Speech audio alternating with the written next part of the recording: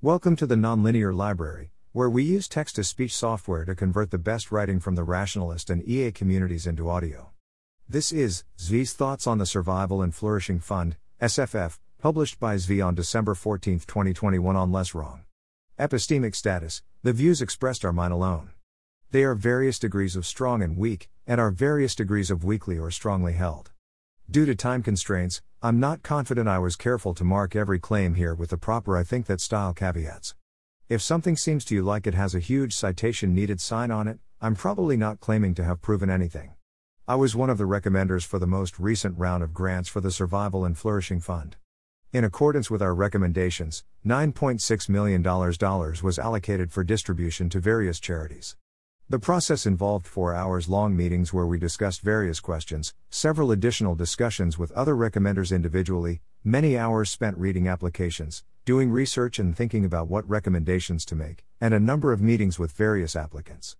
This felt simultaneously like quite a lot of time, and like far less time, and the utilization of far fewer resources than the scope justified. $9.6 million is a lot of money, and the share of that directed by my recommendations was also quite a lot of money. Getting both the process right and the answers right are rather big deals. The Survival and Flourishing Fund is related to the Effective Altruism, EA, movement, in that some of the people involved in SFF have also been involved in various EA activities, like EA Global, and SFF is trying to answer a question, how to do good with money, that is historically core to EA thinking and discourse.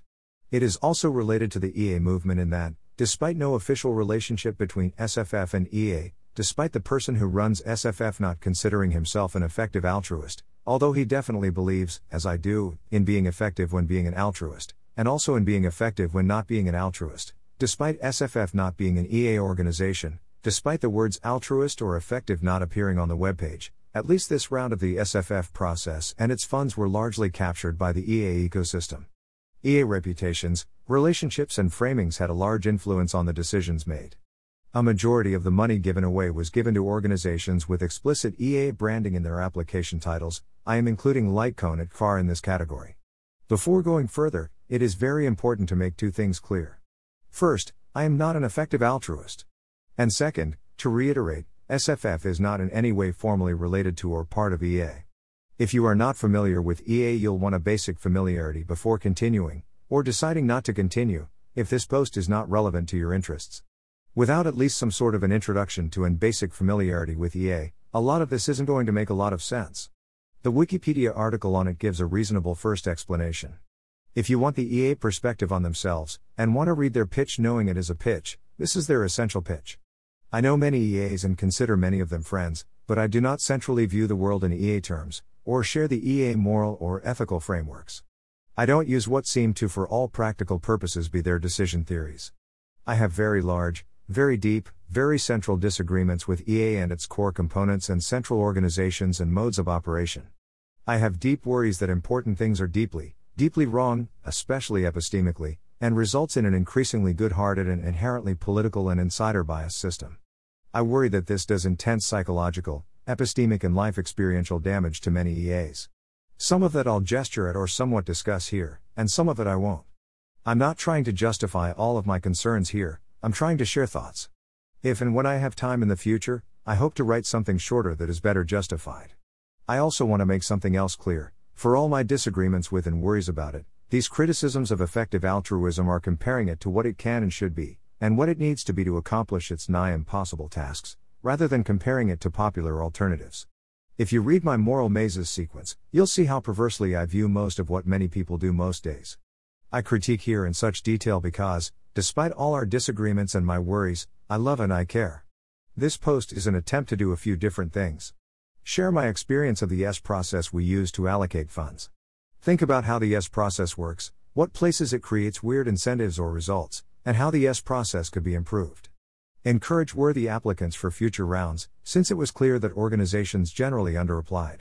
Share some of my thoughts on various organizations that applied, in the hopes this information can be useful to others. Share some of my heuristics and models of the effective altruist space in general and how it distributes funds, and how that become a large part of what happened at SFF despite SFF not having any formal or intended relationship to EA. Anything else that seems salient, keeping in mind that a lot of this stuff goes infinitely deep and requires going over actual everything. How the S process works. The S process works like this, skipping over some minor stuff. John, with some input from other funders, or a decision to delegate to John, chooses candidates he thinks would be good recommenders, and asks them if they'd like to participate. He then uses several heuristics plus a source of randomness to select the final group. Heuristics include having a variety of perspectives, and having a mix of repeat and new participants. The candidates look over the list of applications to get a sense of the landscape, and to check for and declare any conflicts of interest. Meeting 1. We meet, we vote on all the declared conflicts of interest, and do this again if something new comes up, go over the schedule and how the process works, and who is interested in investigating various organizations. If you have a conflict of interest, you can answer questions but otherwise stay out of discussions on the group in question, and you can't fund them, which matters, but less than you'd think it would, because funding is based on who wants to fund you most, not on a vote, so others can and often do pick up the slack. We also go over the goal, which is survival and flourishing over the long term, as the funders, mostly John, the largest funder, would understand such things. This is of course open to interpretation. John made himself available in case we had any questions. Everyone goes over the list of organizations, does an initial pass including concrete evaluations of how much good it would do to give them various amounts of money. Some applications come in late. Recommenders are free to ignore late applications, or to treat them normally, or anything in between. For each organization, we have 3 knobs to turn: value of their first dollar, how many dollars would be useful at all, and what the concavity of the curve between them should be. This is elegant and forces concreteness, but has issues I'll discuss later. An update to the app is planned to allow inputting an arbitrary monotonically decreasing function. This included a virtual organization called Hold, which represented not giving out the money in this round, instead advising holding on to the funds for future rounds. Various recommenders will do various forms of further investigation, including meetings with applicants, as seems worthwhile. From this point on, we all continuously revise our funding decisions until they are locked late in meeting 3. After a while, this focuses on decisions that would plausibly change allocations. I think we all did what we could to make our background evaluations robust and fix clear mistakes, but didn't think carefully about things unlikely to matter. Meeting 2, we vote on what seem like the highest value discussions, and use our time as best we can. The software helps highlight disagreements to suggest discussions. Meeting 2.5 is an extra optional similar meeting, more discussions. Meeting 3 is another set of similar discussions, except that at the end our decisions are locked, so it was focused on things that would change decisions within that time frame. Funding worked by a formula that was effectively, each of our virtual representations took automated turns allocating $1,000 to whatever we thought had the most marginal value if funded, until we were finished allocating funds. You are funded based on who most is excited to fund you, not based on a consensus on what to fund. I'll discuss the implications more later. The funders decide which recommenders to give how much money to, so you do need to ensure your allocations are robust to changes in who gets how much money. This round, there was a factor of 2x difference in funding between the recommender who ended up directing the most funding and the recommender who ended up directing the least, if you exclude money returned to the funders for use in future rounds, 3x if you include money returned to Hold. Or, from an outside view that excludes internal steps. John chooses a group of recommenders. Organizations apply for funding. Recommenders evaluate applicants. Recommenders generate a payoff function for funding each of them based on value of first dollar, number of net useful dollars, concavity of the resulting curve connecting those points. Funders adjust how much and when funding should flow through each recommender. System allocates funds by, virtually, giving funds to each recommender, and then we take turns allocating $1,000 to our top choice until all the money has been allocated. Money is donated. Hopefully good things. This was intense. There were millions of dollars being allocated, and both my decisions on funding and the arguments I made in discussions made a big difference to how the money got allocated. The recommenders. John chose a very strong group of recommenders given the task at hand. Everyone took the job seriously, everyone was doing their best to be cooperative rather than strategic, and everyone helped everyone else think through the issues, gather information, share models and considerations, and reach our own opinions based on our individual epistemic perspectives, world models and values, as reflected in the desire to improve long-term survival and flourishing. Whether or not they would consider themselves EAs as such, the other recommenders effectively thought largely effective altruist frameworks, and seemed broadly supportive of EA organizations and the EA ecosystem as a way to do good. One other member shared many of my broad, and often specific, concerns to a large extent, mostly the others did not. While the others were curious and willing to listen, there was some combination of insufficient bandwidth and insufficient communicative skill on our part, which meant that while we did get some messages of this type across on the margin and this did change people's decisions in impactful ways, I think we mostly failed to get our central points across more broadly.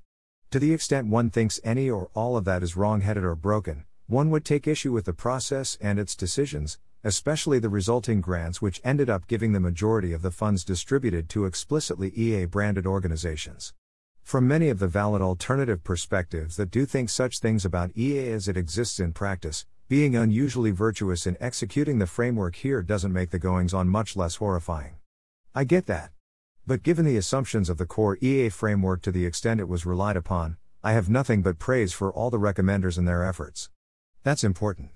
3 of us decided to make our names public, myself, Oliver Habrika, and Beth Barnes. The others have chosen to remain anonymous.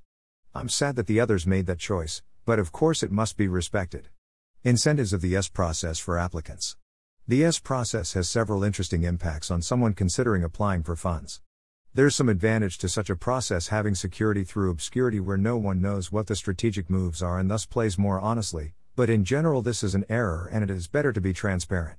Most importantly, outsiders not knowing how it works will cause insiders to be favored over outsiders, which is already a failure mode I am worried about. Here are the things an organization should do if they want funding. These are not the 10 things that I would prefer organizations do, or that anyone else would want, rather they are the 10 things that will cause them to be more funded more often under similar conditions. Apply it all. Ask for lots of money. Have a credible case that they could usefully spend a ton of money. Be legible and have a legible impact story. Fit into existing cause areas and stories of impact. Establish legible threshold levels of competency and execution. Establish threshold levels of anticipated and current cause alignment. Associate with insiders without generating clear conflicts of interest. Avoid salient potential harms. Avoid negative associations that make people uncomfortable. Don't be caught lying. This is due to a mix of the implementation details of the S process and how people interact in practice with those details, especially anchoring effects, and the ways in which EA insiders in this type of situation currently decide how to allocate funding to projects. A simple model of the default S process behavior, with respect to an application whose paperwork is in order, is to ask a series of questions that is something like this. What cause area does this fit into? Do I care? What exactly are you claiming to do? Do I care? Would that do anything? Are you credibly going to attempt to do this thing? Can we trust you? Can you execute? Do you have a track record? Do we know you? Could doing this backfire? Should I worry about that? Does anything about this feel uncomfortable? What vibe do you give off? Okay to associate and fund? How much money are you asking for? How much capacity do you have? Are there game theory or political considerations in how much to give you? The most important driver of this is that there is more demand to allocate funds than there is supply of high-quality legible known places to put those funds. Too much money is chasing too few known good places to put it. This round of the SFF had enough money, and arguably it had TMM, or too much money. If you had given any one recommender the full allocation of money, all of us would have given at least a substantial chunk of that money back to the funders rather than spend it, because there weren't enough worthwhile places to put the money. By combining the places any one person thought was worthwhile, we almost managed to spend it all. That is why the questions above look like negative selection, a series of filters to pass through, rather than positive selection. To get funded, including to get funded for quite a large amount, it helped to convince at least one person to be super excited by your project, but it wasn't necessary. All you had to do to get funded was convince someone that your option was better than doing nothing, and that was mostly good enough. It wouldn't get you quite as much as someone who was super excited, but depending on how much you could claim to have a lot of capacity, that could easily matter far more. It is an interesting question, among the organizations worth funding, which organizations are more impactful and deserving of funds? For a small individual donor, that is the most important question. You want to find the best thing to do and do that. But for the purposes of something like the S process, under current conditions, it mostly does not matter much. If you are good enough, there's no reason other than game theory not to fund you up to your level of capacity to spend money. If you're not good enough, there's no reason to fund you regardless of who else is applying. Yes, the more excited we are, the more money we'll find a way to give you, but the test is mostly pass or fail. In order to get to that threshold, the correct strategy seems to me to be that you should follow the above principles. You are doing something where you've proven you can be trusted to do the thing you're saying you will do, and that you can execute on that, and that you have capacity to spend this kind of money, where that something you are doing can be quantified as being clearly good and also clearly not bad. The something you're up to can be pretty vague, depending on trust in the group, ability, capacity and cause area in question. Going over the individual points. Apply it all. This one's a slam dunk. The amount of money per organization, even per organization excluding those who got grants in the past, is very high. The cost to apply is very low. At a minimum, you should make an honest low-effort application, because people want to find things to fund and will find ways to overlook such things. I know a group that applied despite knowing they almost certainly wouldn't get funded, and they didn't, and it was still a very good expected value play to apply. Ask for lots of money. You can overdo this, but it's hard to do so unless you fail at number 3.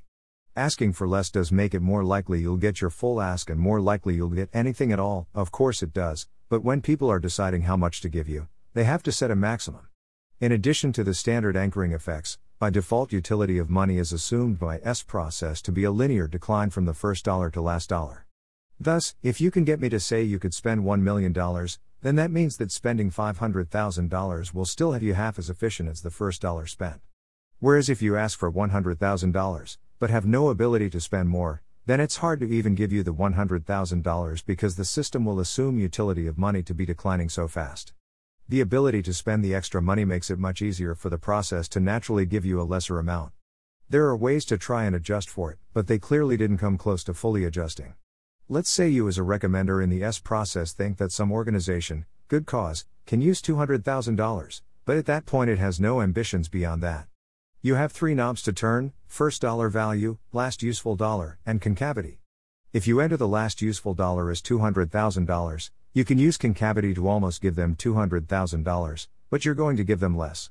If they make up some story about what they'd do with more money, even if it's we will not need to raise money next year or something, then you can enter $400,000 as the last dollar, and have a good shot of getting them at least $200,000, but unless you're hacking the numbers to get to exactly $200,000 you'll likely give them a bunch extra. I do get why the process works that way, to force it to make logical sense and avoid very weird curves that don't reflect reality all that well, but it has some weird effects that have predictable distortions. Have a credible case that they could usefully spend the money you ask for. You need that credible case in order to get people to be willing to put in high last dollar values with straight faces. The real curve often has an additional inflection point, or 2, in it. There's the first dollar X, which you actually have good uses for. Then there's the next dollar Y, which you could spend if you wanted to, but it's expendable, so there really is a phase shift at some point, although given the uncertainty of other funding sources a strict discontinuity is suspicious. But the lack of one is also suspicious, especially given the many instincts running around. Note that if you have a case that you can spend money, and you get the money, that puts a lot of pressure on you to actually spend it rather than bank it for the future. If you don't, then people will stop giving you money and fall out of that habit too, and you'll have less money, whereas if you scaled higher you could instead raise more money. This is commonly a problem within corporations and government agencies as well, where it is very clearly destructive. Departments are careful to always spend exactly their budget. We try to emphasize to a few places here is some money, but please don't feel obligated to spend it any time soon, which hopefully will have some effect, but this is an ongoing problem. The history of getting funding is used to get more funding, and the history of raising and then spending money generates more money. Thus there are strong incentives for organizations to go bigger and expand beyond their needs or ability to keep quality high, taking on additional tasks as needed, and few incentives to stay small or to disband once the initial mission is complete. Be legible and have a legible impact story. Fit into existing cause areas and stories of impact. When an organization had a legible standard form way to claim they had impact, for example, we will write a bunch of AI policy papers in which we point out how safe actions are good, unsafe actions are bad, but unsafe actions are cheaper, perhaps saying the words prisoner's dilemma a lot. There was a lot of oh all right that's something that does something, I guess, or similar.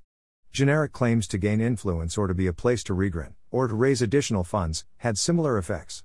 The influence case is interesting because it illustrates that the division is unnatural and you can get strange classification decisions. It's actually not clear at all that this cashes out in anything, yet it has now seemingly been classified as legible. There's a kind of conventional wisdom among EAs as to what set of actions counts as legible positive action, and which ones don't, and it's your call how coincidental it is that it largely correlates to increasing the influence and power of EA, and or to giving money to things EA does but outsiders don't do. Establish legible threshold levels of competency and execution. If people are worried that you're not competent in general, or in particular that you can't execute on your plans, then they won't want to fund you. Since this means a lot of people who don't have infinite time and largely know each other are trying to figure out who is competent and can execute, it becomes important to create general impressions that you can be competent and execute. A vague sentence claiming concerns about this can sink you quite a bit. Thus, this type of thinking causes a lot of risk aversion, and a desire to find normal concrete wins, whereas, as Eliezer Yudkowsky says in his recent dialogues, the things most worth doing are mostly things that are doomed to probably fail, but have enough payoff that they're worth trying anyway. 6. Establish threshold levels of anticipated and current cause alignment. If people think you won't know to stick to officially approved good causes and avoid related but alas bad versions of such causes, or worry you'll pivot into unrelated things, that's also a reason not to fund you. These two problems are also central in academia: getting and keeping a position and getting funding for your work. This isn't surprising since both areas are working on a system where people give you money and you're expected to do a thing, then you ask for money to do another thing, and mostly it's a Boolean where you either get it or you don't. If you do a bunch of small but concrete and legible things, people go, oh, that person or group can execute, and has evidence of impact or other similar things, and you get funded. If you do a few moonshot projects and can't point to evidence of impact or anything concrete that came out of it, then people start to doubt you and think there's something wrong with you. Or there's some sort of bad vibe around you, and that sinks you. And people see all this coming after a while, and adjust accordingly. 7. Associate with insiders without generating clear conflicts of interest. There are 3 key dynamics promoting association with insiders. The first is informational for the applicant. If you associate with insiders, you'll know to apply for things like SFF, and you'll know more about what it takes to improve your chances. To some extent this is unavoidable, but I also think it is on us to reach out to those who don't know about such things, and let them know. We can say things like that should be their responsibility all we like, but that doesn't accomplish anything beyond turning us into a kind of venture altruist that is giving out money to those who demonstrate skill at seeking money, a pattern I worry about that generalizes quite far. The second reason is informational for the recommenders. If some of the recommenders know you personally, or know people they trust who know you personally, that goes a long way, whereas if we don't have that then it would take a bunch of time. Time was one thing none of us had in abundance. There was no way to do a remotely complete look at all the reasonable organizations given our schedules. It would have required being full-time on the project. Maybe that's what should have happened, but it's a much more expensive proposition in several senses. In the meantime, cache thoughts and impressions about various organizations and people were largely used because they were quick and we didn't have anything better. The third reason is making people comfortable and allowing them to trust you. Things that are explicitly EA labeled in ways that are credible seem to get benefit of the doubt on many levels. There was definitely a vibe that such people would know to play by the rules of the game, avoid things that made people uncomfortable or raise alarms about potential harms, and generally keep up the game of playing at being good, and encourage more game playing, in addition to any real good that may or may not get done. The flip side is that if you got too close to the recommenders, we'd have to recuse. I was recused from Lightcone, which I wasn't sure was necessary but makes sense, and cost them a decent amount of money that I believe I would have given them had there not been a conflict of interest. I was also recused from Median Foundation, which I did agree was completely necessary. It's an unfortunate side effect, but I don't see a way around it without making things worse. 8. Avoid salient potential harms. When you're doing something that's clearly importantly good and impactful, some amount of harm, or risk of harms, is both acceptable and usually inevitable. Big things tend not to be universally beneficial, and if they are, then it's even weirder that we have the opportunity to fund or do them. When you're doing something that isn't as impressive, there's much more worry about harms. A common mode of thinking was something like this might not do all that much good, but it seems highly unlikely to do harm, so sure, why not, especially when the operation was cheap to fund. Whereas when there were salient potential harms, this caused a lot of reluctance to fund. And while we were free to fund things others thought would be harmful, there was definitely a spirit of cooperation and taking such opinions into account. There were several organizations people were initially looking to fund that others thought were harmful, and many of them ended up not being funded. There was clearly also risk aversion involved here. One debate we inevitably had was the is science progress/growth knowledge bad, actually? Question that gets asked periodically. Given the threat of AGI, there's the hypothesis that good things are actually bad, whereas bad things are actually good, because good things make AGI timelines shorter and nothing else matters. There's also those who are concerned, in ways I consider at best wrong, but more centrally I consider confused and not even wrong, although I won't defend that here, about S risks and negative utilitarianism, or how coming down from the trees wasn't such a good idea and agriculture was even worse, or whatnot, which didn't come up during the S process but definitely does happen. That's potentially fully distinct from the motive ambiguity phenomenon or the reversed morality of moral mazes, where good things are bad and bad things are good because if you support bad things it proves your loyalty and dedication and focus, making you a good ally who won't be distracted or stopped by moral considerations. It's also all potentially not distinct from the motive ambiguity phenomenon, depending on your model of what people are thinking and how charitable you intend to be. I do think that some people come to the science and technology are bad conclusion for the right reasons, but I also think that some people come to it for the wrong reasons, and often both are in play. In this case, we did manage to effectively agree to treat science, technology, progress, economic growth and other neat stuff like that as neat stuff. The exception was when things differentially impacted AGI development, which everyone agreed was quite bad and very much not neat. Otherwise, still neat, but with a discount based on such worries. An implicit theme of many discussions was which potential harms should be considered salient and taken seriously into account, versus which ones weren't understood or justified sufficiently to enter into evidence, beyond worries about progress. How worried should we be about things such as, very broadly and also specifically, as a kind of catch-all, various incentives? Rewarding, punishing, or failing to punish reward bad good past behavior or results. Impacts on EA or cause area culture. Perceptions of projects, or of cause areas, or of EA in general. Information cascades? Information flow? Polluting the information stream, or cutting off info, or, in places like AGI or biological risks, failure to keep things secret? Game theoretic impacts? Concerns about S risks that are often misinterpreted in harmful ways, or that might be harmful even if not misinterpreted? Various ethical or moral considerations. EA becoming about promoting EA rather than doing actual work? EA cycling money around in ways that disguised what was happening or allowed people to pass the buck? Wasting the time of people who could do something important elsewhere? Noting that this list is incomplete, and that number 1 encompasses a lot of stuff. One of my greatest frustrations was the difficulty in conveying many of the downsides harms I saw from a combination of the organizations and their projects, and of the S process and EA money distribution structures more generally. I definitely got through in some places, and I definitely failed to get through in others. Where I failed, it was some mix of this person genuinely doesn't care about the thing I care about here. I failed to convey my intuitions and model, and that's a hard thing, but it's also on me and probably some amount of me having confused or invalid concerns for various reasons. One recommender noted that I always seemed to have unique concerns they never would have anticipated. 9. Avoid negative associations that make people uncomfortable.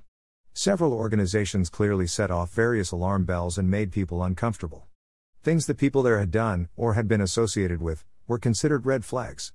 Without getting into details, there was a large incentive to avoid this happening to you, which is some mix of don't do stuff like that and don't let this become the perception, which in practice meant don't cause anyone to loudly complain about you and be careful who and what you associate with.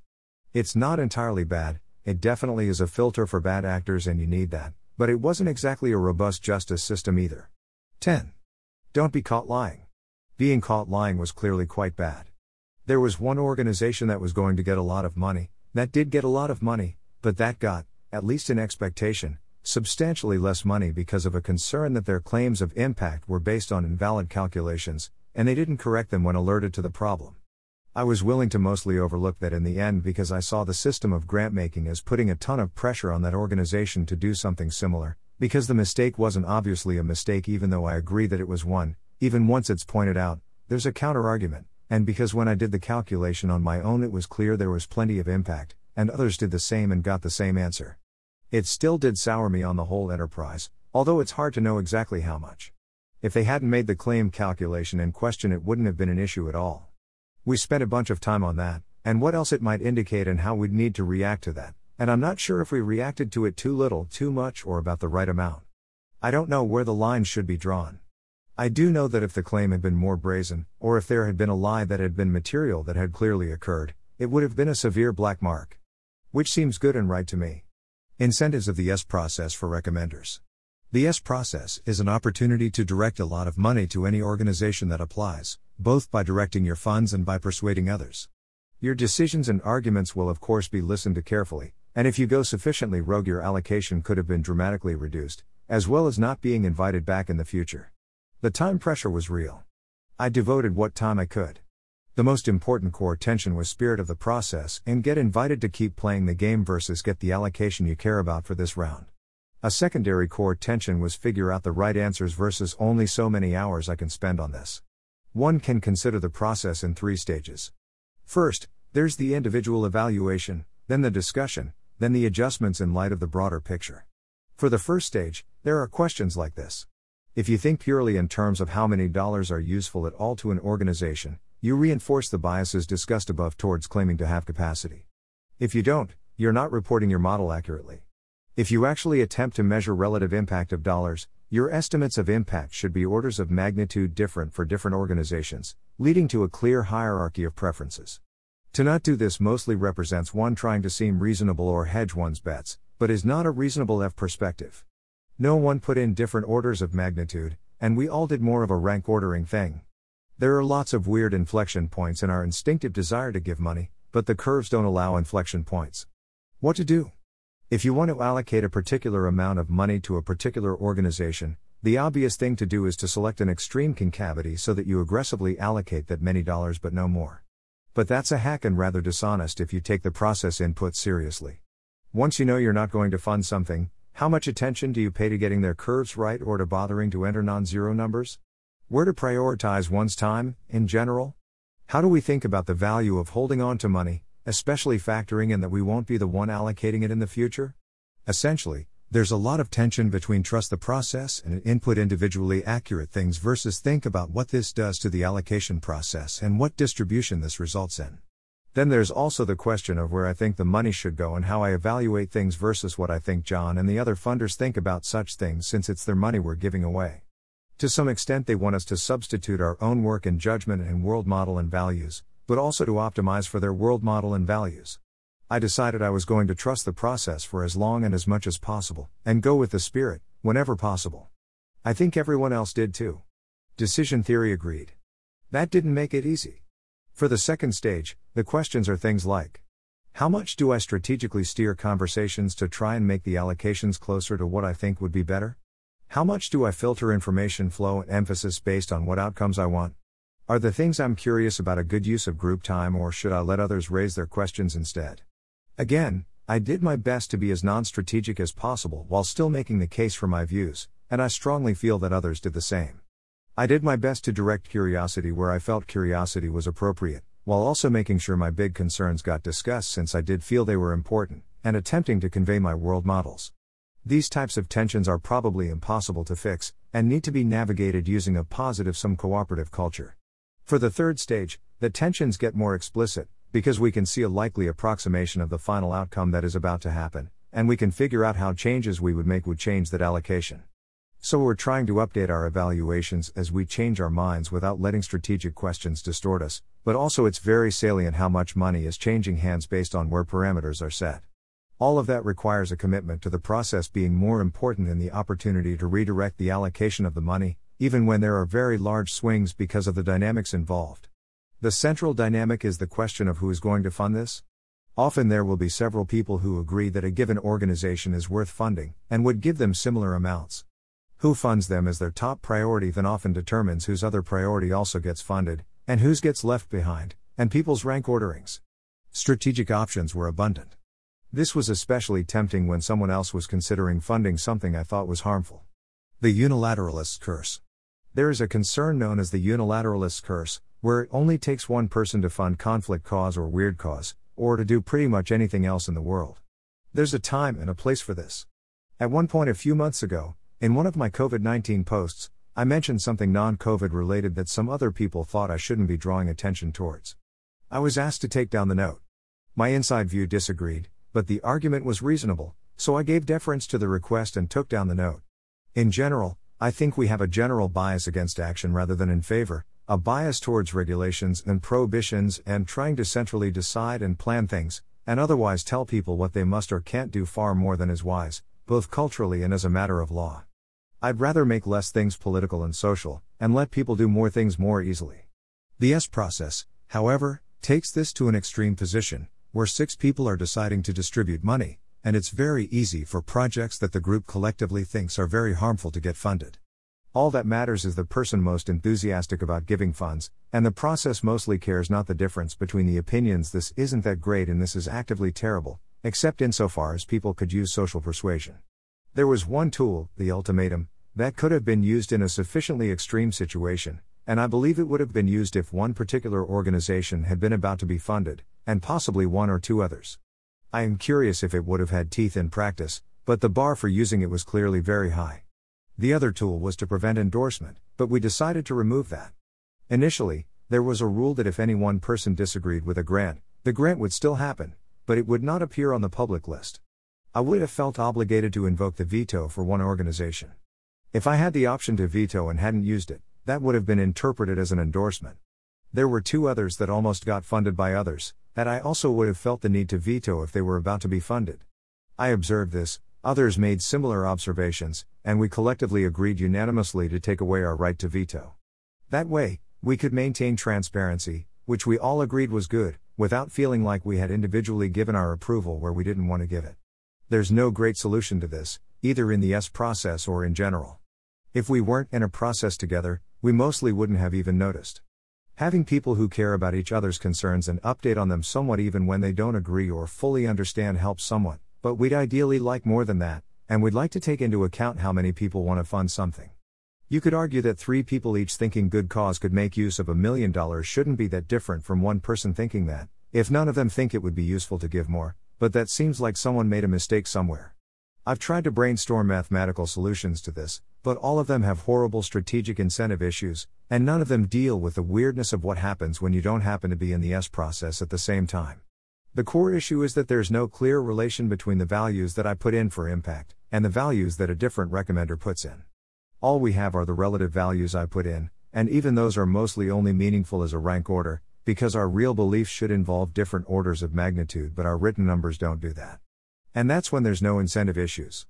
Add in the incentive issues of letting those numbers cross over, and things get even stranger. On another level, the core issue is that our true preferences over distributions and outcomes, when asked, are not all that well represented by smooth curves. Yet we want to capture many of the benefits of the smooth curves. That includes the correction of large biases in our instinctive preferences, and the combination of the two gets hacky no matter what you do. I'd also note that our discussions of when donations would be harmful mostly were about whether the organizations would do harmful things with the money. There's a lot of other ways for a donation to be harmful, because it impacts the ecosystem more generally, and the incentive gradients involved. Giving people money for doing mostly worthless things that look right gives you more of what you reward, and in the bigger picture, that too is harmful. No one, or at least no one wise, said playing for keeps to change or save the universe was going to be easy. Concretely, my suggestion would be something like: allow and encourage people to enter negative numbers into the S process, to represent harm, and have that be highly visible to others. Allow others to choose how to represent the impact of such concerns, and draw a distinction between model updates that change their inside view, versus adjusting for knowing someone else's conclusion even if they disagree. Before allocating money to individual recommenders, if there are organizations that most people's unilateral allocation, for example what they'd do if they gave out all the money by themselves, would fund those first, so no one has to worry they won't be funded or that by funding they'll be giving away their leverage to do other things. Given the stakes, think about it more. The time and resource gap. Very little time was wasted during the process. The case was made that our first meeting could have been shorter, and there were a few places where we could have dealt with various things faster with a better process, but the gains to be had there are relatively minor. The big issue is simpler than that. There's a ton of information to find and to process, about a ton of different organizations, and one starts with very little to go on. This forces us to evaluate quickly. Cached impressions have big impacts. Previous results get copied in information cascades. Investigations only happen for some of the organizations, each usually by one person and not lasting very many hours. A number of applicants got 6-figure or 7-figure grants with remarkably little backing those decisions up. One could say, well then you all should have spent more time on this, but our time is stretched thin as it is. It would not have been practical for me to double my time investment, and I am guessing the same is true for most of the other recommenders as well. You could of course pay me enough to free up that kind of time, at the expense of other things. You could make me quit my job at some price, but none of it would be cheap. A suggestion has been made to have other people do at least preliminary investigations in advance. I think that's pointing in exactly the right direction. One of the great frustrations in my life is that, as far as I can tell, concierge services, assistants and secretaries are useless.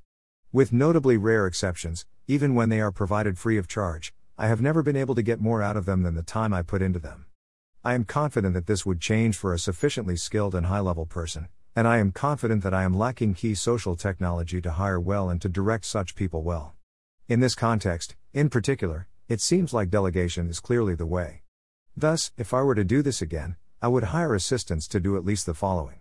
Do a preliminary investigation of every organization, before the recommenders even start looking. Do later deeper dives on the ones that are potentially getting large funding. Assemble key information about the organizations into good and consistent form. Let us ask questions, and attempt to answer them, with or without contacting the organizations for answers as appropriate.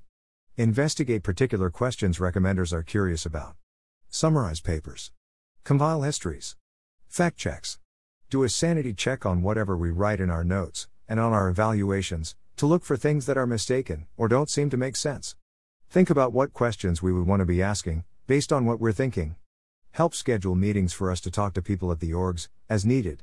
The main worry I'd have is this might pull evaluations even more towards the things such people could evaluate, but the hope would be that the extra time and resources allowing deeper exploration is the dominating factor.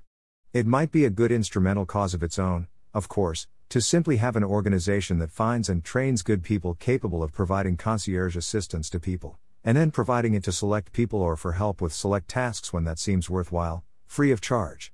This would be highly related to a lot of what Lightcone is up to, only kind of the next level up. Too much money. Professional poker player Antonio S. Vanadari would often say he had TMM, or too much money. Having enjoyed great success at the poker table, Antonio found himself with the ability to buy everything he ever wanted. Money outside of the poker table lost meaning to him. This resulted in some dumb decisions, which even became the topic of a TV show he created with friend and fellow poker pro Phil Locke. Another form of TMM is when you feel obligated to find ways to spend it, especially when it is your budget or the money you've been given. A charitable organization can end up feeling like they need to be reenacting Brewster's Millions. TMM is not a fixed amount. TMM is a state of mind and a set of dynamics, and depends on a particular context. It happens when, in terms of spending, your grasp exceeds your reach. The reason Antonio had TMM, despite not being anything close to a billionaire, is the lack of a bigger goal. Whereas Elon Musk is a billionaire, but he is also trying to get civilization to Mars, so in important senses he very much does not have TMM. But his willingness to move large amounts of stock in highly inefficient ways in order to be a better Twitter troll is some combination of bespoke prioritization and having personal TMM. It is often better to have what I refer to as M, or enough money. That's a sweet spot where money holds its meaning, and you care about value at all, but lack of money doesn't hold you back from your goals. Of course, if you had orders of magnitude more money, perhaps you'd have different goals, or at least different methods to seek your goals. I know I would. But in a given local context, you can still have M. The other thing you can have, of course, is NEM, or not enough money, or you can even be what Kanye West refers to as broke-fi broke. And interestingly, in my model, NEM and TMM are states of mind, and it's possible to have both at once, which is what happens when people are buying gold-plated toilets. Anyway, I mention all this because there are several senses in which the process and the system around it could be considered to have TMM, or too much money. EA has TMM. SFF had TMM. A lot of people in crypto have TMM. SFF grants that were too large might cause organizations to have TMM. If one thinks about the broad range of things one can do with money when playing for keeps and playing to win, then it is crazy to say that EA has TMM. As a proof by example, rather than the best possible use of such funds, there are a lot of companies out there that one could purchase, and then run as public goods and in the service of important cause areas. Not everything is for sale, but many things are. Twitter's market cap alone is around $33 billion. Pfizer is over $300 billion. Again, this is purely an existence proof.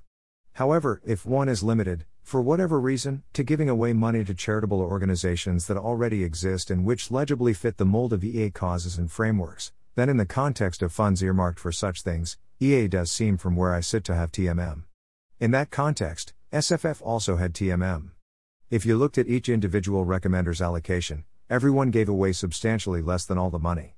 When I went looking for additional organizations to encourage to apply, I did find, or think of, one and with time likely could have found more, but my guess is that the organizations that didn't apply despite being legible EA causes I'd have been excited to fund, did so because they didn't need the funds. The core reason for this is crypto. If you invested early in crypto, there's a very good chance you have TMM. You see the signs of this all over the space, and it's not a coincidence people are paying premium prices for Bored Apes. I didn't think of it in time to get in early, but in hindsight, the moniker fits. Regardless of how you would score the community's performance on crypto, enough people who are EA rationalist adjacent enough did buy enough that they're in position to give such causes quite a lot, and also that's where many of our giant funders got their bankrolls. If anything, as a group we are now overinvested, even if you are bullish on the space.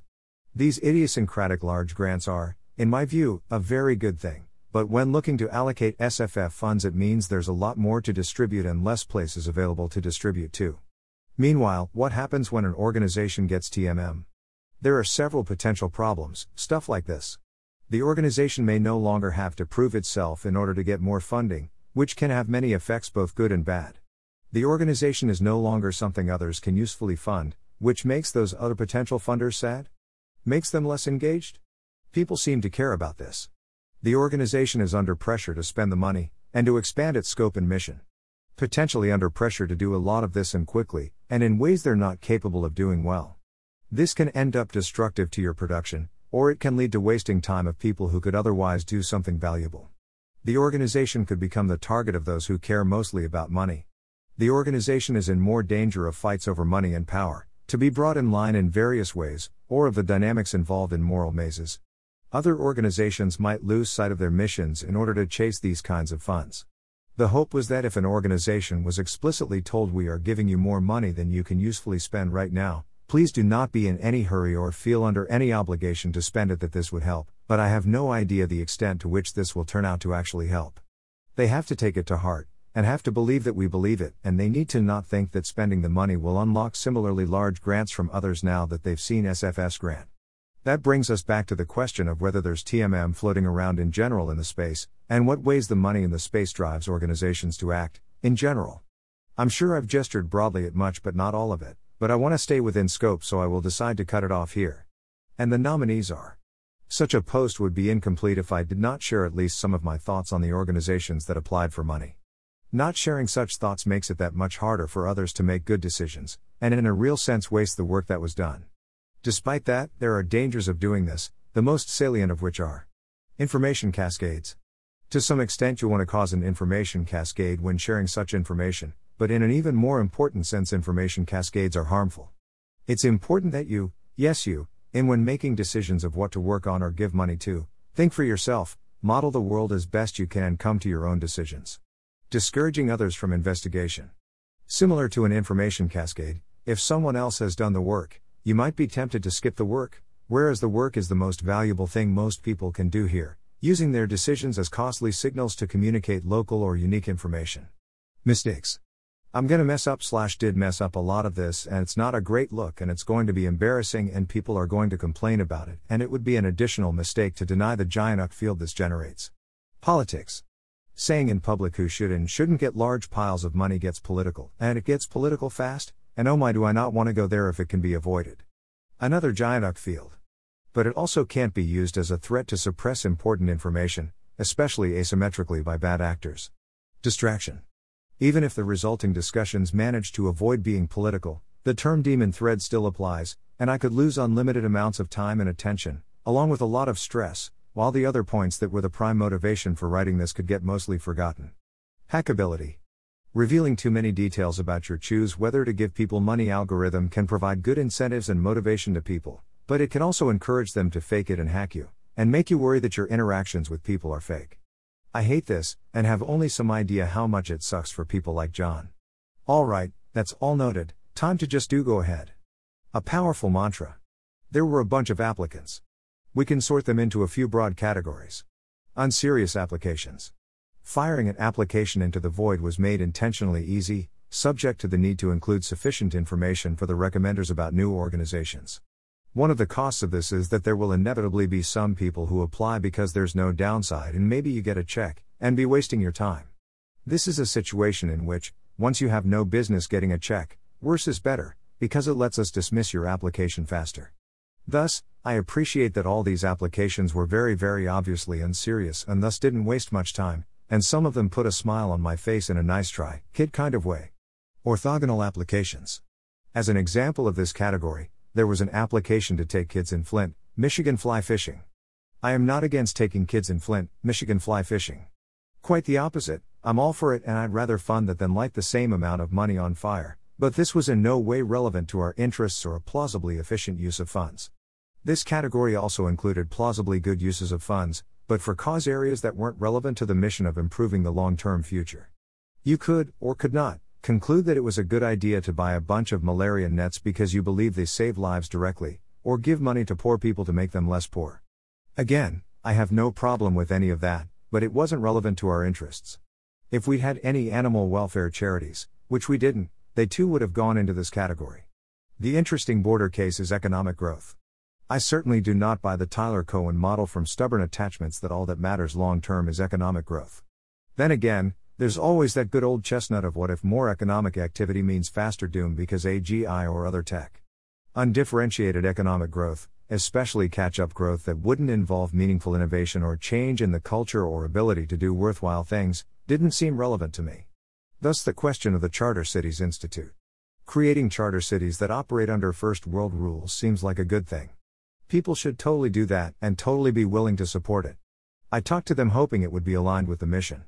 The call was great because they were honest with me and told me they weren't doing the thing I wanted them to do. This is the way. I didn't do a good job hiding what answers I wanted to hear, and they said nope, sorry, that's not what we do here.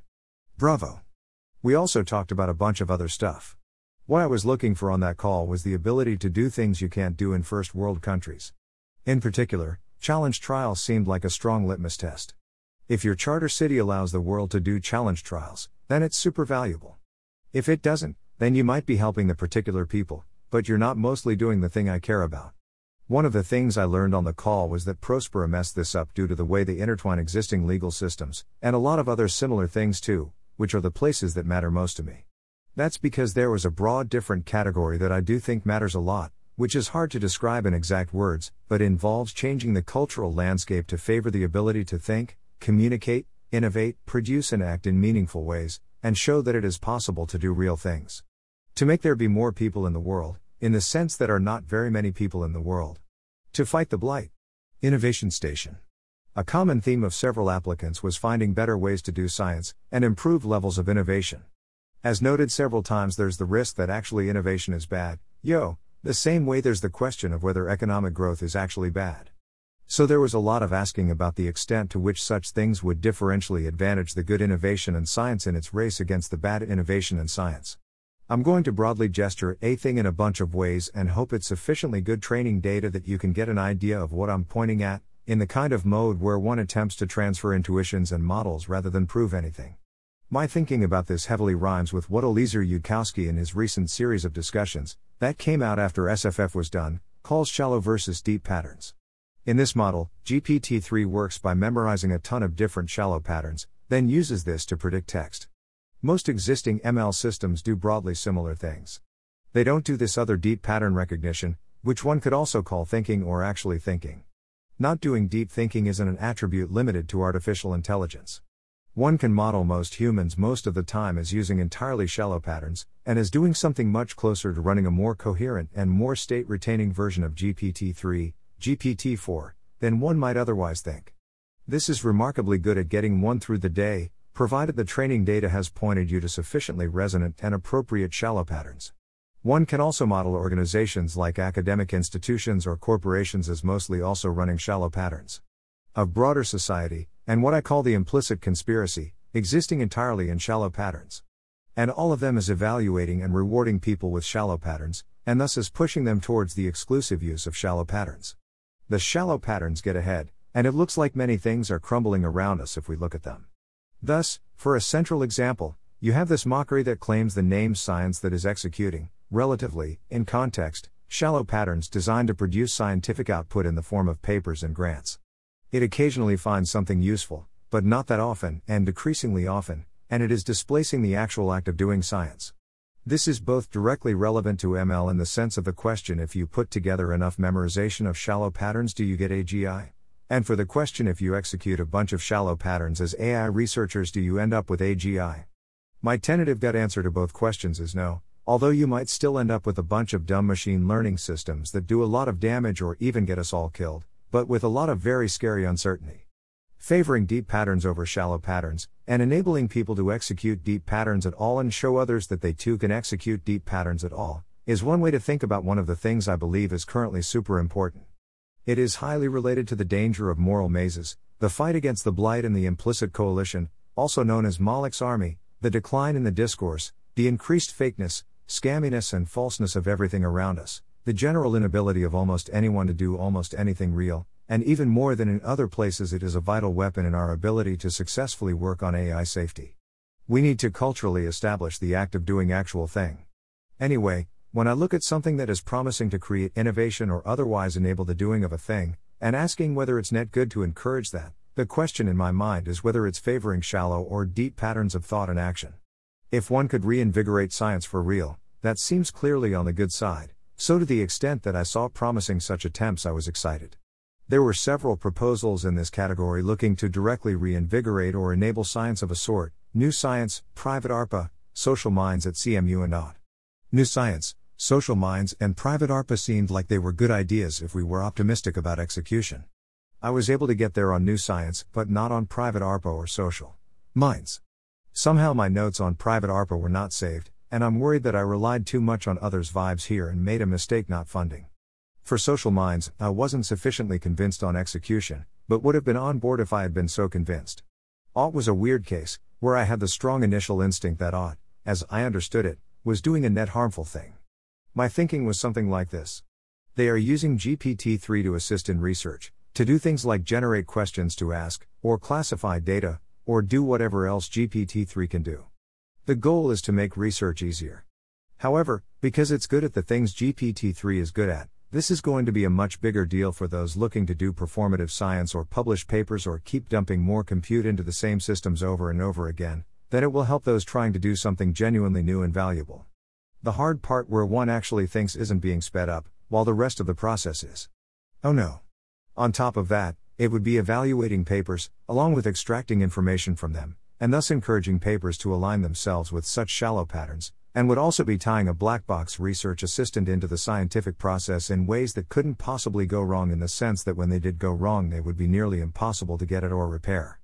I was also confused why this was a nonprofit, their defense of which was to avoid bad incentives in various ways, which on reflection is at least reasonable.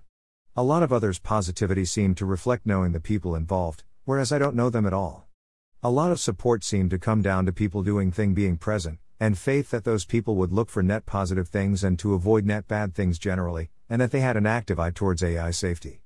With time, I've forgotten a number of details here, and also noticed that I'm not confident I understand what they're actually doing. I wasn't the only one confused, and should probably talk to them more about this at some point. When I read a comment on LessWrong by Jessica Taylor questioning why one of Mirai's latest plans wasn't strictly worse than OT, I realized her question didn't make sense if I'd been understanding OT correctly, so I presumed that I was confused and asked her, which helped me understand better. They're trying to convert Paul Cistiano's alignment research, for example humans consulting HCH, into near-term testable models. For example, Paul hypothesizes that if you're trying to solve a big task, it's possible to break it into lots of small tasks, each of which can be solved by someone thinking for a bounded amount of time, for example 1 hour. They're considering the feasibility of training machine learning models to solve these specific tasks. They're trying to build AI tools that help people with breaking a problem into tasks and using AI to help solve subtasks, for example by predicting what someone is likely to approve of. These AI tools might cognitively enhance people by providing them with advice they would consider good upon reflection. This frames the whole thing on a meta level as a way to test a theory of how to build an aligned AI.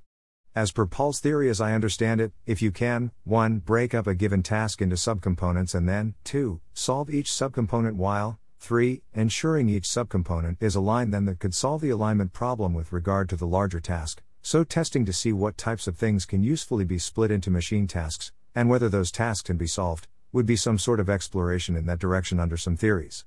I notice I have both the yeah sure I guess maybe instinct here and the mostly integrated inner Eliezer style reaction that very strongly thinks that this represents fundamental confusion and is wrong. In any case, It's another perspective, and Paul specifically is excited by this path.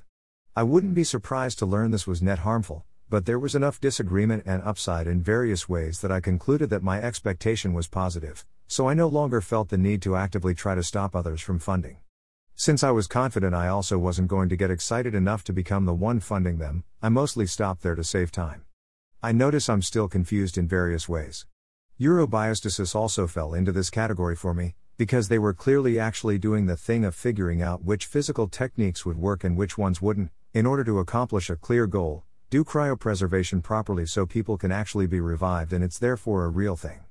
I also did buy the claim that by showing cryonics could work, we could motivate people to care more about the future. I'm not going to get into it here, but get people to think there is a future and they should care about it is pretty important as part of this whole thing, and if that means we have to, checks notes, solve climate change so people can stop thinking of the future as non-existent and doomed, in ways other than the way it actually might be doomed, then maybe that's actually a good idea purely for that reason aside from the direct benefits. And I did notice that signing up for Alcor had a care about the future more impact on myself, although I am unsure of magnitude. But largely this was F around and find out in all the right ways, with the potential to show people that you could do thing, and in particular that the kinds of things people who are worried about other important causes say are important to do can be done in particular, and maybe listen to them about other stuff, and so on. The applicants for this round of the S process was a sufficiently weak class that this was enough for me. I definitely had a vibe of I should be able to do better, but I couldn't, so to some extent I went with it. Finally, Emergent Ventures India was the one applicant I managed to bring in when I realized I was allowed to go do that, and that the current pool didn't have enough things I was excited to fund. I've been super impressed by Tyler Cohen's ability to select people who have the potential to have big impacts, and to make them more ambitious and more likely to have those big impacts. Giving money differentially to innovative people likely to do innovative things seems likely to favor the deep over the shallow, and the restriction in our ability to do this type of granting is lack of targets rather than lack of funds, whereas Tyler is very good at identifying targets. They're not EA insiders and they're not speaking EA buzzwords, but that really shouldn't be the thing that matters here. I hope that having raised this one to attention, it can help find other EA funding sources as well. The idea that this is funding constrained at current operational margins seems nuts to me. I also contacted Robin Hansen to see if there were any prediction market projects we could explore, including the Fire the CEO markets he said would be what he'd do with $1 million, but they weren't shovel ready. He needs a founder type to actually execute, and there's a shortage of those, so I couldn't give him one. There were a few others that were in various ways doing thing that I was in theory ready to fund, but there were red flags raised in various ways, or upon examination I didn't think the thing in question would work in the relevant sense. I'm making a judgment call and not naming them. Nuclear war. There are other ways for things to go terribly wrong, but none of them make the possibility of nuclear war go away. Nuclear war could be extremely bad. There was the inevitable, but would it be that likely to keep us down permanently? Along with the also inevitable it might help stop AGI and all that, but it felt obligatory rather than true objection territory.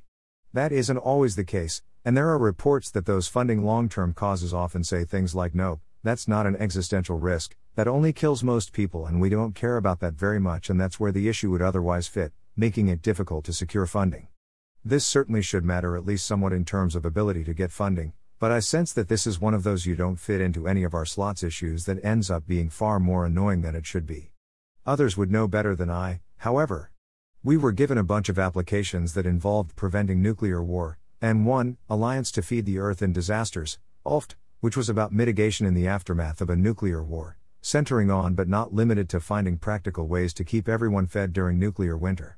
The plans that involved preventing nuclear war were certainly aiming at a goal I considered highly relevant, but none of them seemed at all promising in terms of having any effect. There's a long history of people who don't like nuclear war, and of some of those people saying, but look, nuclear war would be really bad, everyone, over and over. They try to raise awareness and all that. I don't see how this leads to a lower probability of nuclear war. It might create feelings of hope, but like hope it is not a strategy. None of the candidates here seemed like they were even implementing well, so none of them got any consideration for funding. As an example, Strategic Risks wanted to create a show called Radioactive Road Tripping. That left ULF, which was a very different case. ULF noticed something few others had noticed or done much about, that being ready could make a huge difference if the nukes did fly in terms of people not starving to death and civilization holding together, and that almost no effort was being made to get ready. While amateurs talked strategy, they studied the logistics, and got others to notice them, with the hope that solutions could be found. Some academics are working on solutions, but ULFT is especially interested in very cheap, practical solutions that aren't going to be fun for anyone, but would promise to get the calories into people and be able to be implemented at scale when the time comes. The parallel to actually try and advance to deal with something similar in some senses to but far worse than the COVID-19 pandemic was not lost on me. I bought the case that the cause was super neglected and in danger of not getting funding, and could have a huge impact even if that was with small probabilities multiplied together. When I did Fermi calculations, this was a very good investment.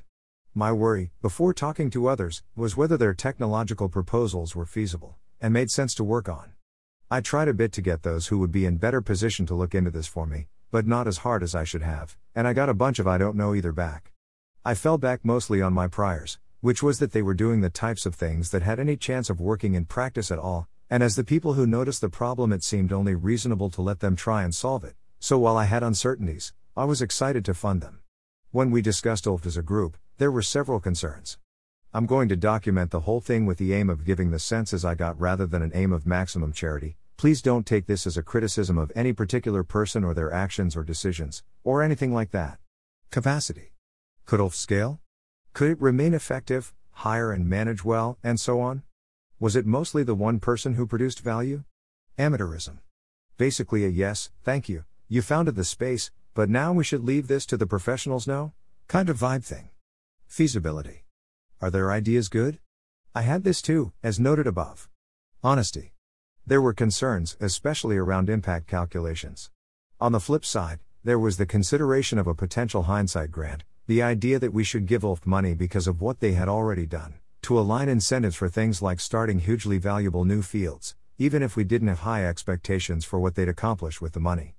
I don't know to what extent the founder of the thing should be by default trusted to figure out how to keep doing it, or at least given the tools to be one of the people trying factored in for others, but it definitely did for me. The capacity argument wasn't invalid. There's a capacity concern with every organization, otherwise it would be easy to choose the best one and write one check. The unilateralist issue comes up here, as we each had an idea of how much funding room there was and the biggest number is the one ULFT got. The amateurism thing seemed wrong to me. Academics are working on some solutions, sure, but they're working on much less efficient, much more expensive solutions that would be more difficult to implement in a crisis, and they're doubtless doing it in a very academic way, and by assumption focused on paper writing and grant getting. I'm not saying to can the academics, but there is no sense in which don't worry, the adults in the room are on it is ever going to give me comfort anymore, or cause me to think that now someone else will and therefore I don't have to. The feasibility thing wasn't explored enough. I'm sad we didn't get a better handle on the physical world landscape. More research is needed and all that. The weird one was the honesty concern. There were reports that were essentially of bad vibes around this issue, a general sense of a lack of epistemic rigor and honesty. There was a potentially big grant here, so a lot of questions were asked, and the concrete thing that got identified was their impact statement and how it was calculated. In particular, the calculation surrounding the likelihood of nuclear war, and on top of that the general sense that their estimates of how much of the impact of such wars they were preventing and their overall impact calculation seemed unreasonable. The first thing I did in response was make sure I'd done my own impact calculation and wasn't using theirs, and that came back yeah, this is overdetermined to be a good idea, that's not an issue. I think a lot of the concern actually boiled down to something like they're claiming all this impact and that's a really big status claim and they are claiming all this impact, which would force me to draw conclusions, so I'm looking for a way to avoid thinking that and they are claiming all this impact without being sufficiently insider or going through all the proper channels and laying the foundations. That's paraphrasing and somewhat uncharitable, but also my best attempt to be accurate. The substantive complaint was that they did an invalid calculation when calculating the annual probability of nuclear war. They did a survey to establish a range of probabilities, then they averaged them. One could argue about what kinds of average them moves work for the first year, but over time the lack of a nuclear war is Bayesian evidence in favor of lower probabilities and against higher probabilities. It's incorrect to not adjust for this, and the complaint was not merely the error, but that the error was pointed out and not corrected. I reflected on this. It certainly wasn't good, but I noticed I wasn't overly bothered by it, and was only imposing a moderate-sized penalty. So here's what feels like my intuitive reasons why I only imposed a moderate penalty. The EA space's focus on impact and in particular on putting together numbers to quantify impact is essentially telling everyone to find the way to write down the highest possible number, and not to worry about whether that number corresponds all that well to reality. When someone tells you to lie to them or hide information or be misleading or p-hack or whatnot, and then you notice people doing it, it's a mark against them, but it's kind of on you. Expanding on that, in particular, the EA space pattern seems to often or by default be that things that can't be quantified don't get counted in many funding decisions, and the numbers get taken overly seriously, or at least the way people talk to outsiders about such decisions makes it sound like that.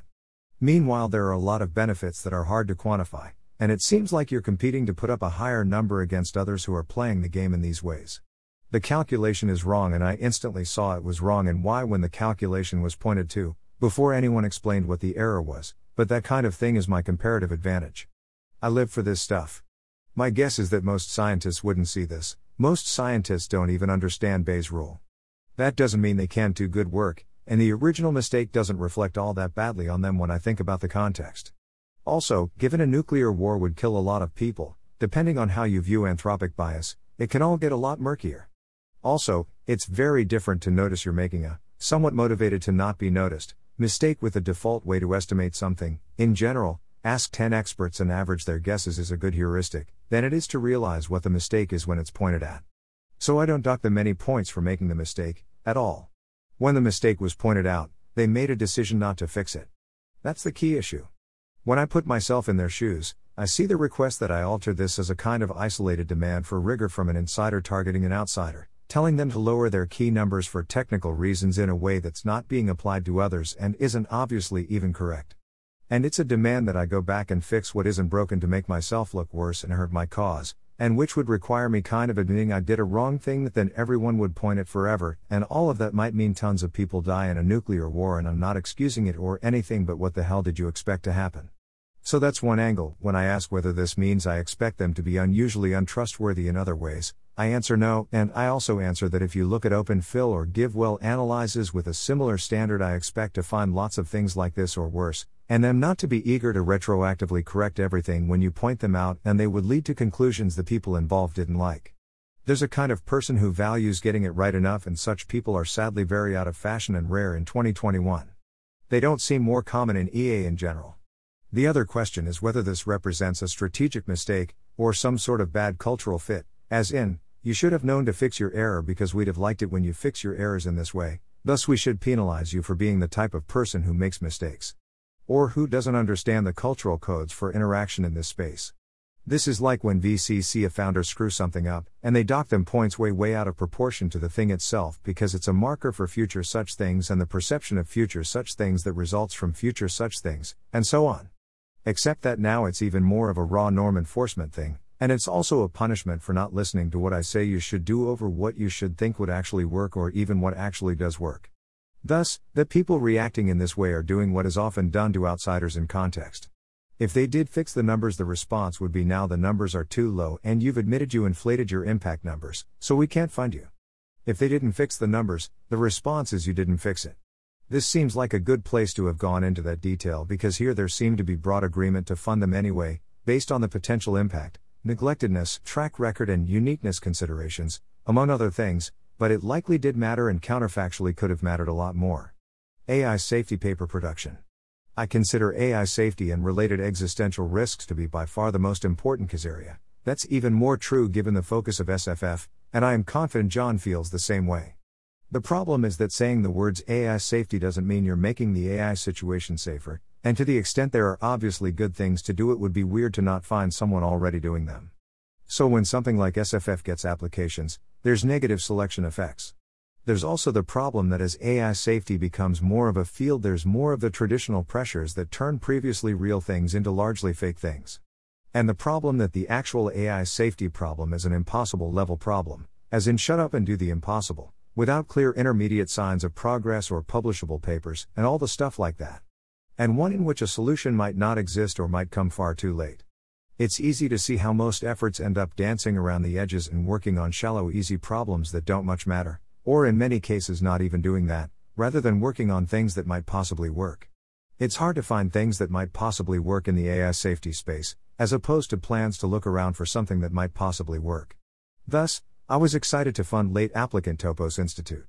As far as I could tell, they're people with strong mathematical chops working on difficult math problems that they think are most important to solve, along the lines they think might actually work. I wouldn't have chosen many of the details of their focus and approach, and they don't even buy the concerns over AGI the same way I or John do, but I want them to do what they think is the right thing to do here, and I'm thrilled for any and all efforts of this type, by as many people as possible, so long as they both have the chops and are aligned with us in the sense that they have their eyes on the prize. All sources I ask confirm that they count. On reflection, I regret not giving them more than I did, and I believe this was due to the S-process default curves and them only asking for a reasonable amount of money. Chiat Berry also seemed clearly worthwhile, and they got a large grant as well. I should also mention CLTR at EVE.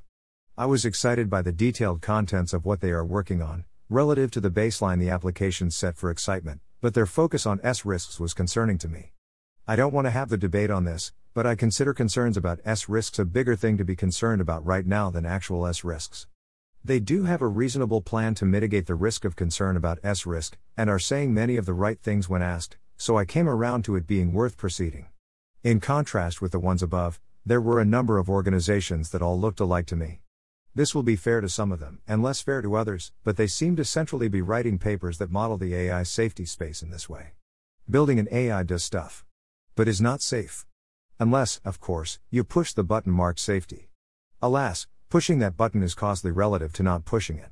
We can model the problem as two players in an iterated prisoner's dilemma who can defect, not press safe, or cooperate, press safe, each round. Sometimes IPDs go quite badly. Do something.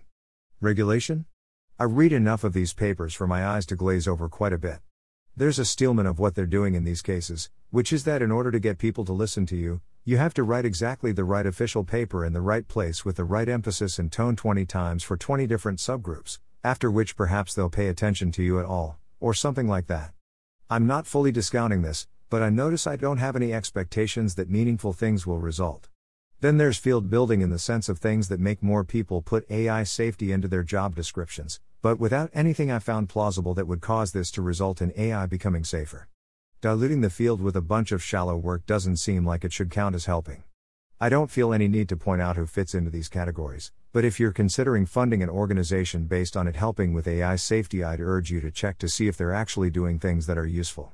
Part of that is that given our time constraints, I'm reluctant to start a potential negative information cascade with this higher risk of being mistaken about the particular claims or organization. Then there's the people who think the AI safety risk is that things will be insufficiently democratic, too capitalist or biased, or otherwise not advance their particular agendas. They care about, in Elieser's terminology from Twitter, which monkey gets the poisoned banana first. To the extent that they redirect attention, that's harmful. The avalanche has already begun. It is too late for the pebbles to vote. To the extent that they do get control over existing bananas that aren't fully poisoned, or future ones that are, the goals are in my model even worse than that.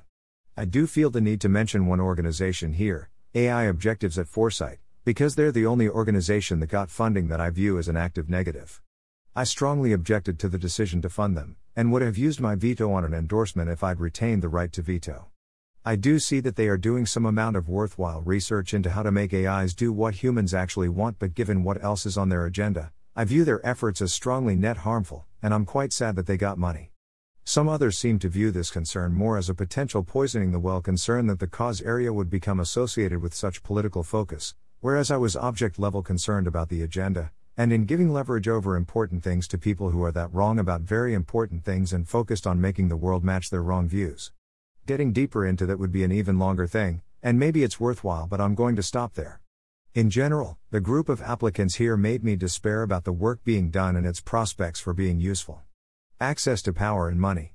In my model, one should be deeply skeptical whenever the answer to what would do the most good is get people like me more money and or access to power. One should be only somewhat less skeptical when the answer is make there be more people like me or build and fund a community of people like me. The more explicitly and centrally this is what one is doing, the more skeptical one should be. The default reasons people advocate for such things are obvious, regardless of how conscious or intentional such paths might or might not be. The art must have an end other than itself. By its fruits ye shall know it, the shining city on a hill. Power corrupts. If you gaze into the abyss, it gazes into you. We are who we pretend to be, and our virtues are that which we practice. If we are functionally about seeking power and money, then we'll turn into the same thing as everyone else who is about seeking power and money. Be wary of anyone saying only I can fix it. And all that. The more EA funds are giving to other EA funds and those funds are about expanding EA, the more one should worry it's a giant circle of nothing. These could be split into a few categories. Some organizations focus on access and influence. If you can get people with power to listen to you and adopt your ideas, that's valuable. The best example of this was Alpenglow at CEA. They had a solid case that they were successfully getting meaningful access for people who would use that access in ways that matter. This was kind of the best case scenario for this sort of thing, where there was relatively less danger of corruption or wasted money compared to the potential for tangible benefit. The bar for such efforts should be quite high. I still think we overfunded because there are others out there, and I think SFF overpaid versus its fair share here, but that's not the biggest mistake. I wish we knew how to do such things safely in terms of keeping ourselves intact in the process. Until then, I'll continue to be deeply uncomfortable in such waters. A second category are regrants. I have a strong aversion to giving out grants in order to give out grants, without a damn good reason for this, especially to organizations that seem like they shouldn't be running into funding issues, or that seemed like they would be able to make lower quality decisions than we would. The argument in favor boiled mostly down to the other places can use lower cost labor and thus make smaller size grants and find things we don't have time to evaluate. Which isn't nothing, especially if one can be confident the money only flows in one direction. I do worry about a lot of self-dealing and double counting here, and the various things it might be messing up. I don't think we should have been anything like this eager to give money to the EA Infrastructure Fund. Ironically, it was a question I asked at one of the meetings that led someone to fund them at this level, as I clarified the situation in their mind. That's how the process is supposed to work, even if I feel a little sick about it. The whole goal is to be strategically unstrategic, or is that unstrategically strategic? Both, as it were. That's not to say I think the fund shouldn't exist or have money, and especially that if we believe Buck in particular it's very good at finding good small targets and small things to do, that Buck shouldn't have the ability to go do that, but this felt very much like overkill and a kind of giving up, especially given the goal of infrastructure. Then again, I do think fund individuals is a great thing to be doing if executed well, far better than funding organizations, so maybe I was wrong about this. I'd need to look into it in more detail to know. I do know that if I was given money for infrastructure in this sense I would expect it to be well spent relative to current margins, but also that it would look and feel weird. Along similar lines there was the LTFF at CEA, or Long-Term Future Fund. They have some clear wins on their book, for example John Wentworth, and my notes indicate I thought the bulk of their targets seemed reasonable, although on reflection that makes me worry about the extent to which seem reasonable was an optimization target. It's another case of find individuals and other places to put small amounts in ways that seem plausibly good and do it, and it seems like something like SFF should be able to do better, but if the applicant pool is this shallow maybe we can't. As an isolated thing, almost all small grants of these types that are issued without forcing people to apply first seem like they're net good, but they also end up warping the space and culture around the seeking of such grants, whether or not formal applications have to be involved. There's a lot of ways this can turn toxic and ruin things, and the technology to avoid this doesn't seem to exist anywhere. It's not a unique failure of EA, or an unusual lack of skill, although there are doubtless places that know how to do somewhat better. The limiting factor on such efforts, in any case, should be the ability to find good small targets without the process of finding them overly corrupting the process or the more general ecosystem. To the extent funding didn't reach that point, and the process is sufficiently non-corrupted, it seems reasonable to give it more funds. I'm in no position to evaluate where we are on such scales, but I am at a minimum skeptical that we have untapped pools of ability to find good targets that aren't being used but that we could tap at reasonable effort and cost. The comparisons to field building and AI safety seem relevant. Finally, there were the two explicit pyramid schemes/plans to use money to extract more money. One wanted to target founders of companies and convince them to pledge to give money, the other wanted to go after heirs of fortunes. These seem deeply terrible. If you think the best use of funds, in a world in which we already have billions available, is to go trying to convince others to give away their money in the future, and then hoping it can be steered to the right places, I almost don't know where to start. My expectation is that these people are seeking money and power, largely for themselves, via attempting to hijack that of others, especially for the one targeting heirs, with the goal here, and in a few other places that were more about power than money, but mostly similar, being to become the court advisor wizard that it is the power behind the throne. And then we hope that this is used in the right ways, but that people who seek that position tend to be power seekers, or become that over time. It's weird and surprising when one of them cares about the realm. Even if they do, their ability to steer their targets will be limited in the best of circumstances. To the extent that such projects even have positive returns on capital, which isn't clear, the vast majority is likely to go to causes that don't matter, and the vast majority of money that goes to causes that matter as measured by what it says on the tin will go to fake versions of those. And with such people directing their funds in these places, incentives will shift towards being fake and appealing to fakeness, and away from doing real things, so the money likely does not harm on top of everything. I'd like to think the virtue ethics/moral considerations mattered in the end, but my read is that a practical ROI calculation ended up carrying the day. It looked like there was willingness to be what I would view as the villain in the play, but that the calculation said that for our purposes this type of strategy didn't pay even if you discount such concerns, and so the strategy was not funded, whatever anyone would have chosen to call it. I am happy about this particular outcome, but sad about the process. Looking over everyone's comments again, it seems clear that my concerns mostly were not shared, and the whole project didn't give people the willies, and that in turn does give me the willies. When we talk about how various moves evaluate in terms of connections and money and power and all that rather than trying to do the thing, we have lost the way. I wish I had a better way to communicate what I find so deeply wrong here, to make people really look, and my inability to effectively do that and the inability of many others to see it is the thing I find most deeply troubling and wrong, if that makes sense. Lightcone infrastructure. As a final note, I should likely mention Lightcone infrastructure. We decided I had a conflict of interest here, so I didn't have the option to fund them, but if I'd had that option I would have happily done that. I do think there's good reason, especially from outside view, for me to not have that option, as I write on LessWrong quite a bit and know the people well, and Raymond Arnold has been a close friend for a while, and also on reflection, yes, recusing here was the right decision for other reasons too, as I'll note in a bit. I do think I would have funded Lightcone as a full outsider, but it's impossible to be confident of such things. While this is the team behind the current LessWrong, which I believe to have high value, that's not what grants would fund at the margin. I do think that we're likely underinvesting in LessWrong itself, but that doesn't mean we have an obvious way to turn money into a better LessWrong, as it requires the right people to work on it. There's also the fact that the Lightcone plan is more than a little bit something like make life for a class of people at least kind of belongs to much better in the hopes they get to do more useful things faster, and on reflection, yeah, I probably shouldn't be making the funding decision on that. What do you know? I mostly want to mention Lightcone because I do find the new thing that Lightcone is trying to do compelling, and I would love to see it expanded. We can model the world as consisting of a limited number of people who are doing a thing that we consider relevant to our interests, another group that at least shows signs they could and might do things that are relevant to our interests at some point in the future, and then the vast majority of people who are not doing that and show no signs of ever doing so.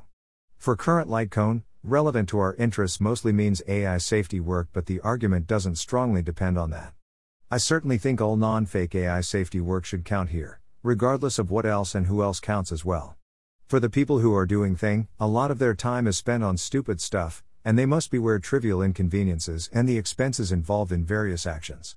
This eats up a large portion of their time and cognitive efforts. Even remarkably small stupid stuff can eat up a remarkably large amount of time that could otherwise have been useful. Having a good, well-equipped and stocked place to work, where you get meals taken care of and can meet with people and interact spontaneously and other neat stuff like that is a big game. So can stop worrying about money either in general or in a particular context, or not have to run these stupid errands. Life is so much better when there's other people who can take care of stuff for you. A lot of work and potential work, and a lot of community things and events, and many other things besides, are bottlenecked by activation energy and free time and relatively small expenses and stuff like that.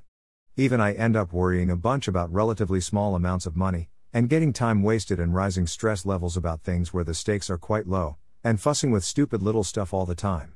You really could substantially increase the productivity, although not at zero risk of weirdness or distortions of various kinds, of most of the people I know and almost anyone not high up in a corporation or otherwise super loaded, if you gave that person any combination of a credit card and told me seriously, use this for whatever you want as long as it's putting you in a better position to do the stuff worth doing, it doesn't matter, stop caring about money unless it's huge amounts. More limited versions help less, but still help, and for someone more money constrained than I am, all this doubtless helps far more. A person I could call that would be an actually useful secretary and or concierge, especially someone who could run around and do physical tasks. We have a nanny for the kids, and that helps a ton, but that alone doesn't come anywhere near what would be useful here.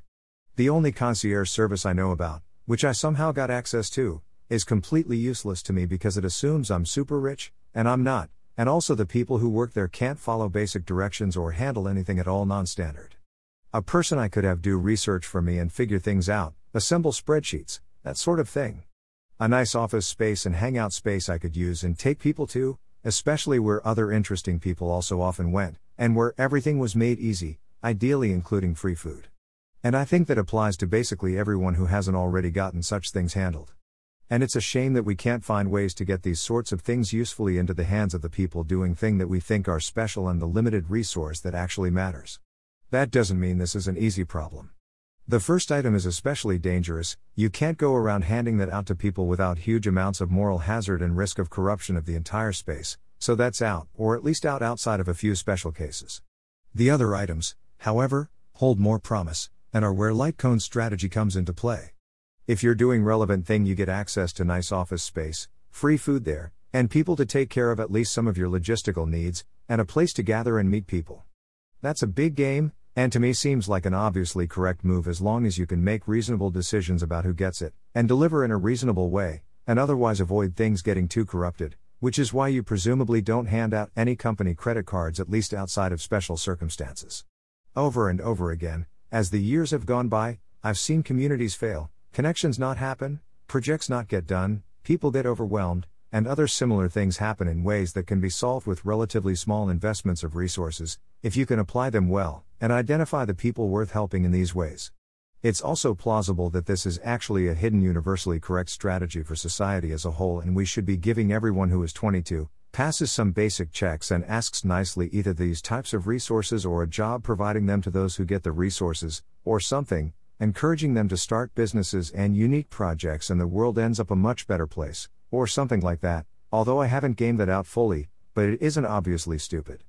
There's a lot of space available in the spend money to enable doing a thing in various ways, and I'm excited to explore them at some point, but as you can imagine with the COVID posts and the Omicron variant on top of having a job and kids, I'm currently super busy. But seriously, that whole section makes it very clear I have lots of conflicts of interest, so please don't take me as an objective source here and draw your own conclusions. Conclusion. This got even longer than I expected, despite a large number of places I was tempted to say far more than I did, and a lot of places I gestured at stuff rather than finding ways to properly explain it. It was definitely a case of writing a longer letter because I didn't have time to write a shorter one, or it was about 10 posts combined into one. Hopefully it was illustrative of my perspective on things, and on the things themselves, in ways that were helpful. I know this wasn't an ideal way to present all this information despite it being important, in a similar way to Elieser's recent writings not being the ideal way to present their information despite being important, with similar reasons likely being behind both decisions. I can easily see this generating some mix of a ton of useful discussions and ideas that are great, and a lot of nasty demon threads, and also a bunch of stuff that should be distinct response articles or have its own discussion sections. I encourage use of header comments to organize thoughts and topics, and spawning off distinct posts if that seems strategically like the right thing. Also, there will inevitably be 4 different copies of this post, if not more, my Substack and WordPress copies, the LessWrong copy, and then EA forum. I apologize in advance for the inevitable lack of engagement in some or all of those places, depending on how it goes. Thanks for listening. To help us out with the Nonlinear Library or to learn more, please visit nonlinear.org.